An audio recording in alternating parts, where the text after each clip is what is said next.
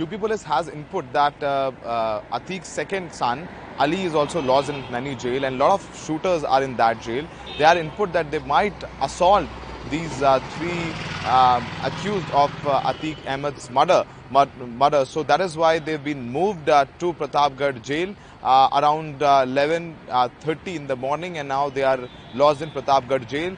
Yesterday they were sent on 14-day judicial custody, and today UP Police might move an application post 5 in the court late in the evening because of law and order situation, and UP Police may take police custody of these three accused in Atiq and Ashraf's murder case. Apart from that, we all know with Yogi Adityanath had formed a judicial commission to investigate this whole murder of Atiq and Ashraf, headed by a retired Chief Justice of Allahabad High Court. Apart from that, today, Prayagraj Commissioner also formed a 3-member SIT to investigate this whole matter in a micro level.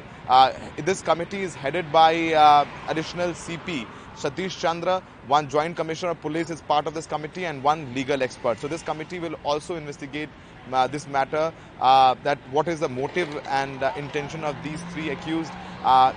They are history seekers. Sunny Singh happens to be the mastermind of this whole this murder. He has 14 cases against him, including Gangster Act, including attempt to murder, drug trafficking, eve teasing. Apart from that, Arun also has a history. There's one case against him, attempt to murder.